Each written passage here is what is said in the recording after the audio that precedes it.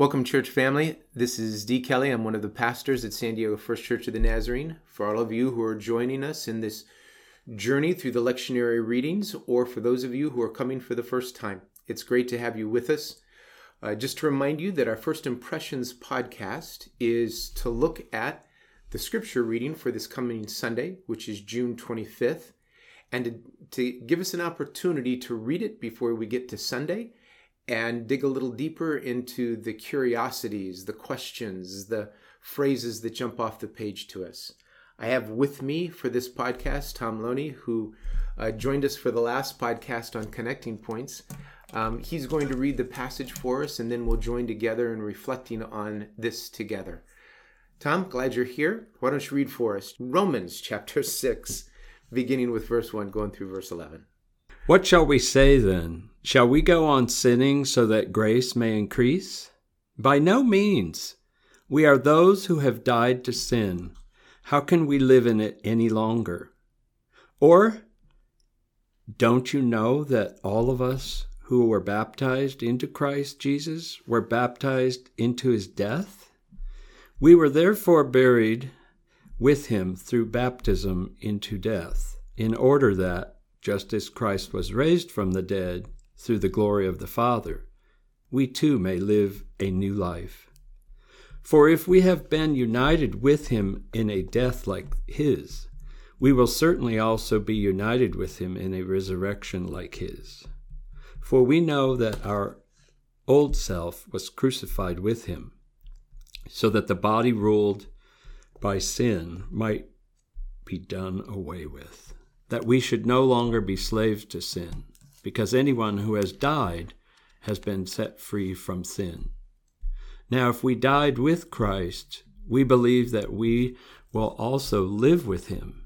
For we know that since Christ was raised from the dead, he cannot die again.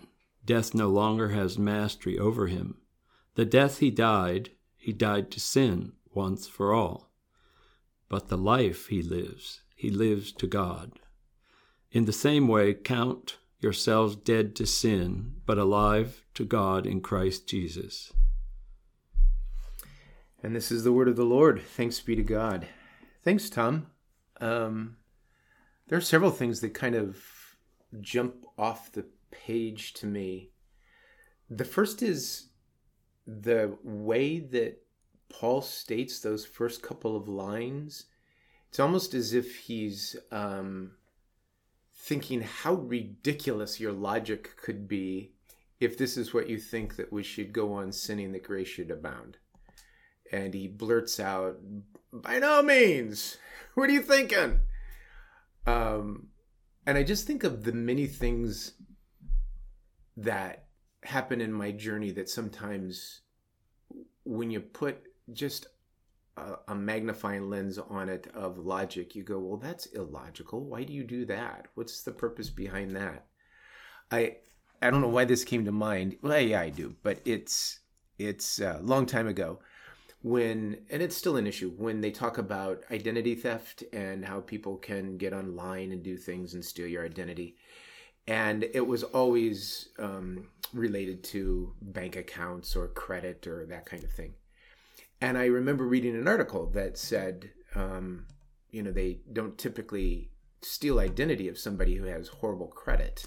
And I thought, well, that's great, because at the time I didn't have great credit. And I thought, I'll never have my identity stolen. But for that then to become a reason to continue to have poor credit rating so that I never have my identity stolen, well, that's just ridiculous logic. So what should we say then? Should we go on having poor credit that my identity won't be stolen? By no means. It's ridiculous. So I feel that same way about this opening passage, that Paul is saying, okay, so we talk about grace and grace and grace and grace. And now you're going to take advantage of grace by living beneath what God created you to live? You said it better, I think, earlier when we had a conversation about sin. Well, go ahead. Well, it's still on the same line possibly, but as I look at it again, I hear that again about, well, I know people who aren't Christian who would say, well, I'm enjoying life. It's fun. And then they tell me the things they're doing, and I go, well, that's not quite what God wants for you. Isn't what I would say to them, but at least they don't want to give up the sin and the good stuff, but they don't realize the Holy Spirit will help them through all of that once they accept. So it was about sin. I don't want to get rid of this. I'm having a good time. Yeah. There is also, I think, a readiness to hear the message of grace.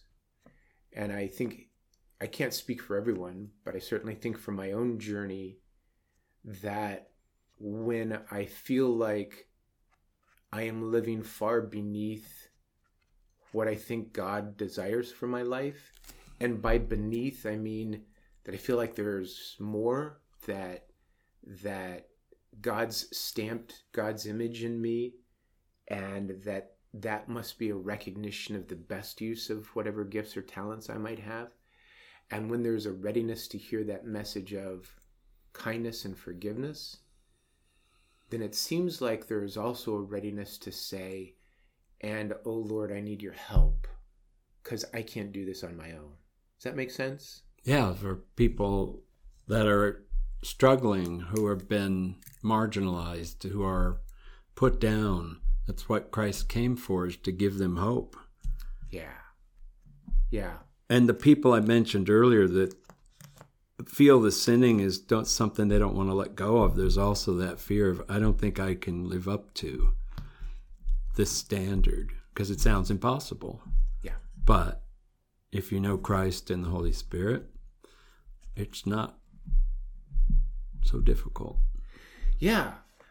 And I also think that there is something comforting in the two layers of this. One that says, you've already been forgiven, so don't live under the weight of that fear and pain.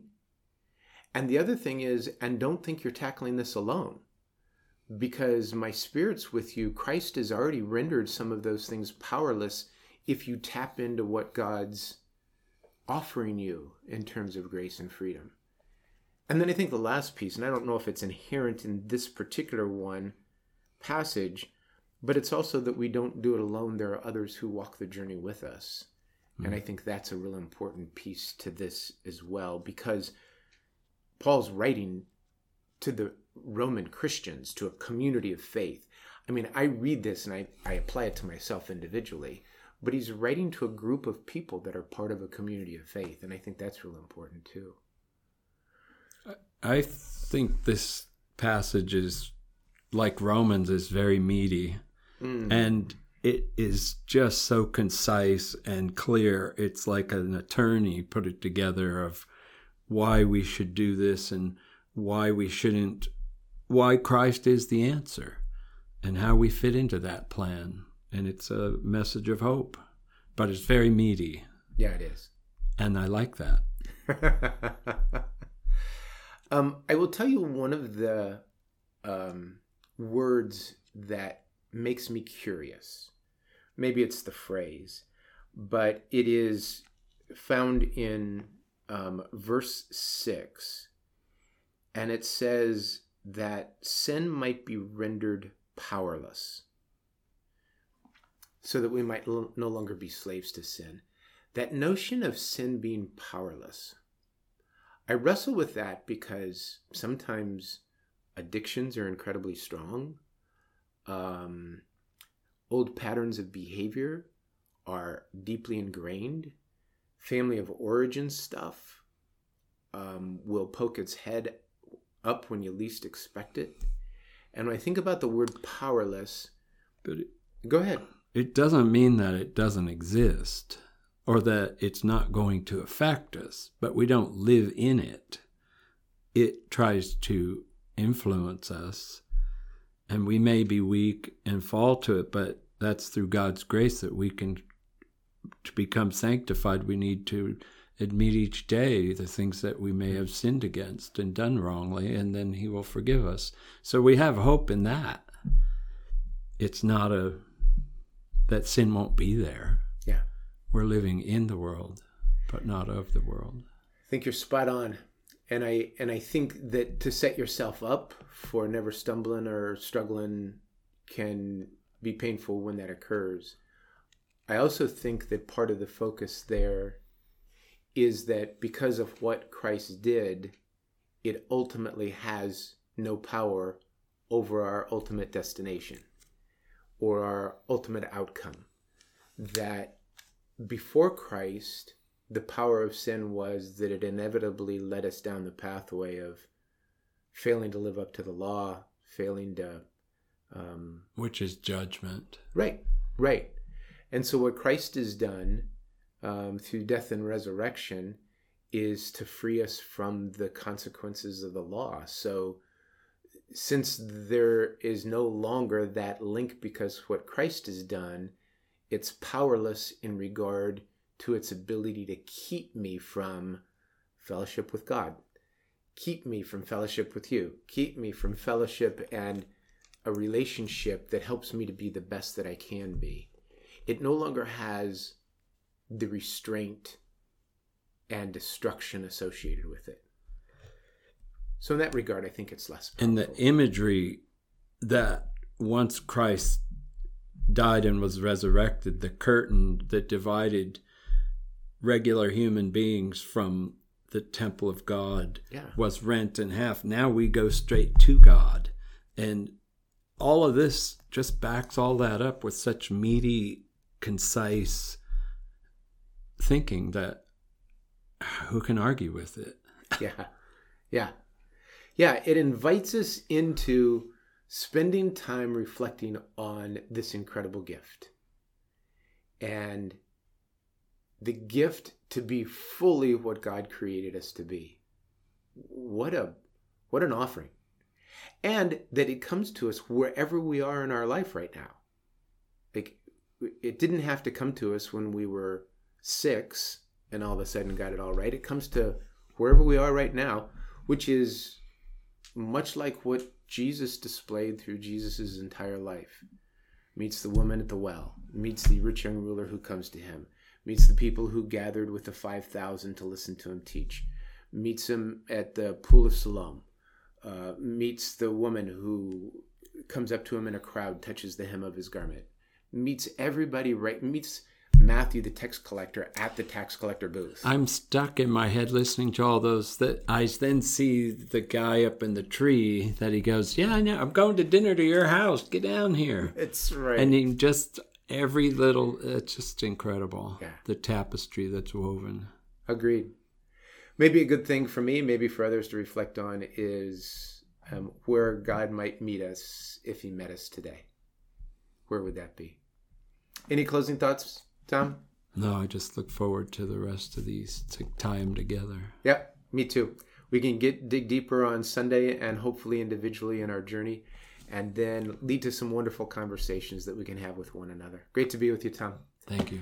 Yep, and we'll see all of you soon, I hope. Maybe you can come and join us in church on Sunday, but if not, please join us with the podcasts and have a wonderful day.